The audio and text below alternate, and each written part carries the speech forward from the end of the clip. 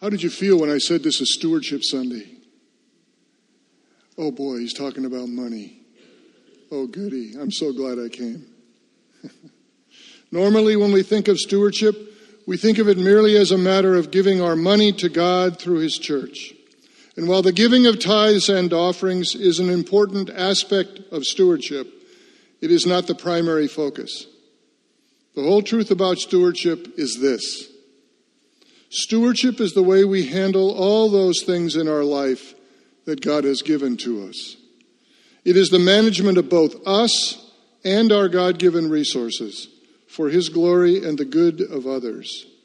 See, stewardship is a reflection of our relationship with God. As I observe the truths contained in Proverbs 3, I find a stewardship assertion loudly and clearly. That is, stewardship is lordship. A question I trust we can answer is this. Is Jesus really our Lord? That's what matters.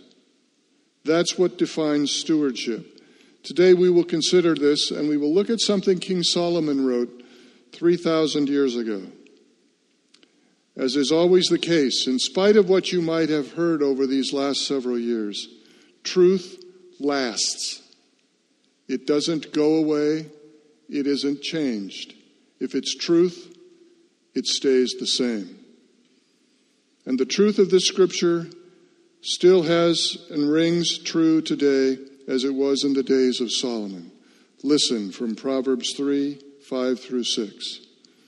Trust in the Lord with all your heart. Lean not on your own understanding. In all your ways submit to Him, and He will make your paths straight. Once again, you have an outline that's in your worship folder if you wish to follow along. It's meant to encourage you and to help. Let's walk through this text together. Pray with me as we unpack the scripture. Have your way. Have your way, Lord. Have your way. You're the potter. We are the clay. Mold us.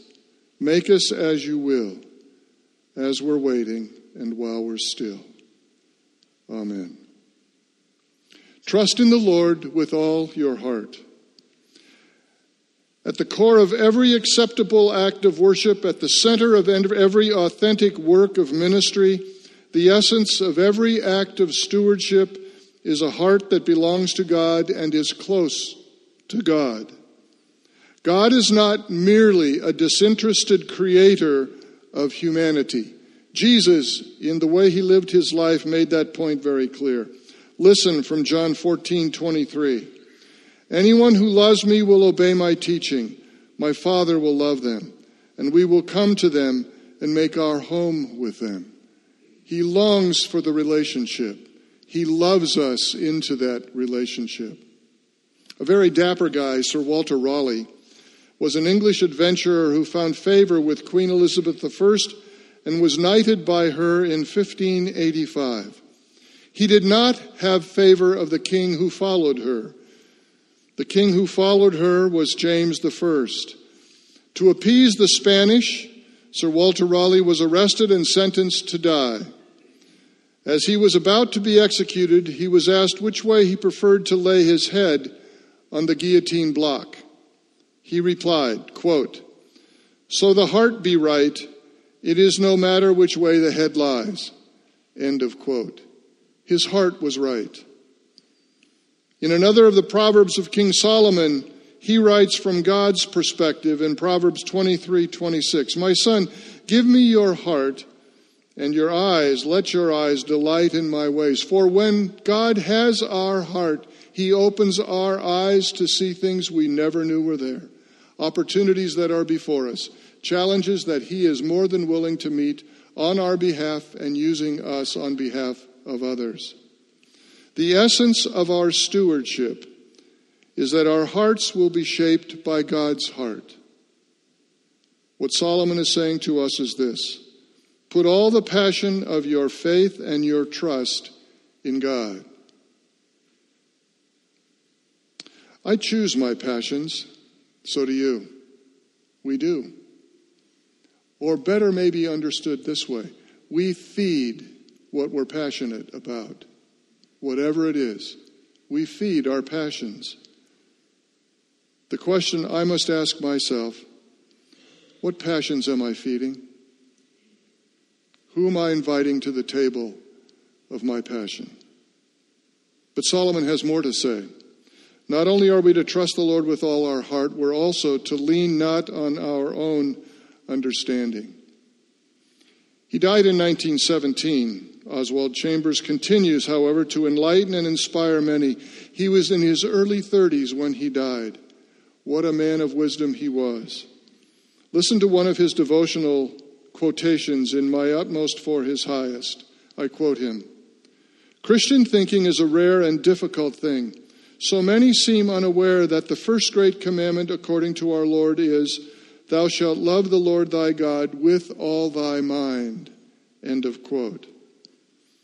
The Apostle Paul writes about this in his second letter to the church in Corinth. "We demolish arguments and every pretension that sets itself up against the knowledge of God, and we take captive every thought to make it obedient to Christ." 2 Corinthians 10:5. Stewardship involves allowing God to have and to work in our mind. It is not a mindless faith. It is not just a passion, a heartfelt thing. It's mental. It's got a construct to it. You can wrestle with it. It is a thinking person's relationship. A.W. Tozer, perhaps the most famous Christian and Missionary Alliance pastor and Bible teacher, wrote, quote, "To do God's gracious work, God must have the intelligent cooperation of his people. If we would think God's thoughts, we must learn to think continually of God."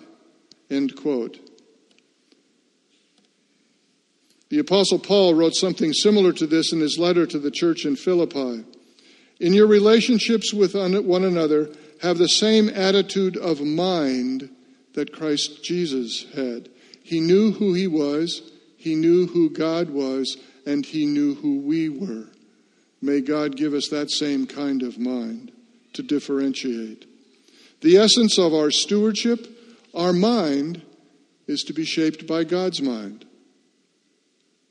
Solomon is saying that we are to rest in the truth that God has revealed. We are to trust it. We're to have faith in it. And when we don't know, we're to trust in God, whose mind and ways are not ours. We are not to replace God's mind with our own thinking. We're to adjust our thinking to God's revealed truth. But there's more. And Solomon writes on, "In all your ways, submit to him." The prophet Isaiah reminds us that we are not God. "For my thoughts are not your thoughts, neither are your ways my ways, declares the Lord." Isaiah 55:8. In addition, the prophet Haggai tells us we must pay close attention to our ways, what we do, what we say. Now this is what the Lord God Almighty says, "Give careful thought to your ways. You have planted much, but have harvested little. You eat, but never have enough." Well, maybe this weekend. Okay, not every time. "You drink, but you never have your fill. You put on clothes, but are not warm. You earn wages only to put them in a purse with holes in it." Do you relate? It works that way, it seems. This is what the Lord Almighty says. Give careful thought to your ways. The writer in Psalm 128 reminds us, we will be blessed by walking life God's way. And that does not come naturally. We don't naturally walk God's way. We have to be retrained. We have to be retrained through obedience to what he has declared to us. Blessed are all who fear the Lord, who walk in obedience to him. Stories told about David Livingstone, a Scottish Congregational medical missionary in Africa, how he was chased up a tree by a pride of lions. He said the tree was so small that he was barely out of reach of the lions. He said they would stand on their back feet and roar and shake the little tree, and he could feel the hot breath of the lions as they sought him. But, he stated, and I quote from his letter, I had a good night and felt happier and safer in that little tree besieged by lions than in the jungles of Africa in the will of God than I would have been out of the will of God in England. He knew where he belonged. It was worth everything to him. The essence of our stewardship, my ways are to be shaped by God's ways. As our passions are to be focused in faith on faith in the Lord, as our minds are to give priority to the truth of the Lord, so our ways are to be the ways God has for us.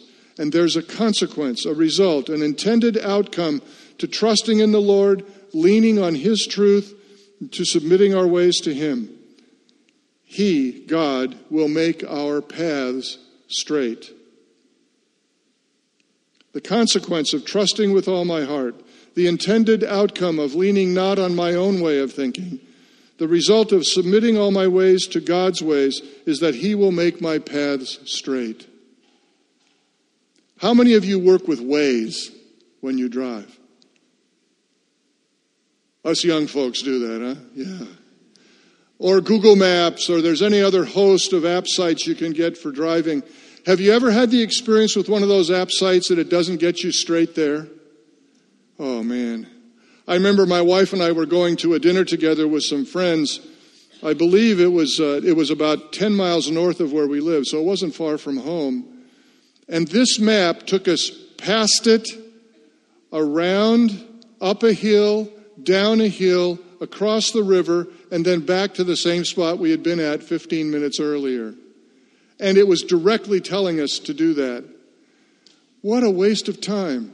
Or how many times have you driven down a road and you know, oh, this is going to get me there, this is going to get me there, and then it says, cul-de-sac, dead end. And you just have to go around and find another way to get there. When we follow the Lord with the passions of our hearts, with obedience to the truth that he reveals to us by submitting our ways to him, he says, I give you a road, a map that is straight to where I want you to get, that will be best for you, that's made for you, that's made to help you be all that I intended you to be. I will make your paths straight. When we think about John the Baptist, the Apostle John wrote this. This is he who was spoken of through the prophet Isaiah, a voice of one calling in the wilderness. Prepare the way for the Lord, make straight paths for him. And God chooses to make our paths straight so we, like John the Baptist, can make a straight path in our lives for people in our world in order to meet Jesus the Christ. If it's a complicated road, we'll lose them.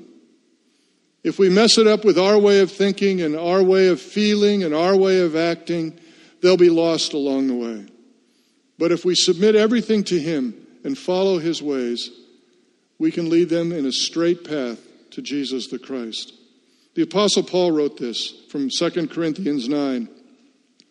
He who gives the seed for the sower and turns the seed into bread to eat will give you the seed of generosity to sow, and for harvest the satisfying bread of good deeds well done.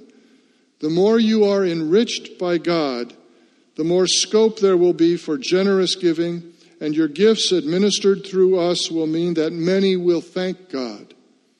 For your giving does not end in meeting the wants of your fellow Christians. It also results in an overflowing tide of thanksgiving to God. Moreover, your very giving proves the reality of your faith. And that means that men thank God that you practice the gospel you profess to believe in, as well as for the actual gifts you make to them and to others.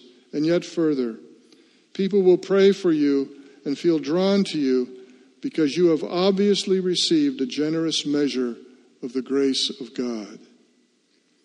As we passionately trust him, as we set our minds on him, as we submit our ways to him, God makes of us a culture of generosity, out of which comes great thanksgiving, so that we, his church, might together lack nothing for doing his service, so that we, his church, can be powerful lighthouse in the community, so that we, his church, can be a blessing both to those who believe and those yet to believe and yes, to those who may never choose to believe.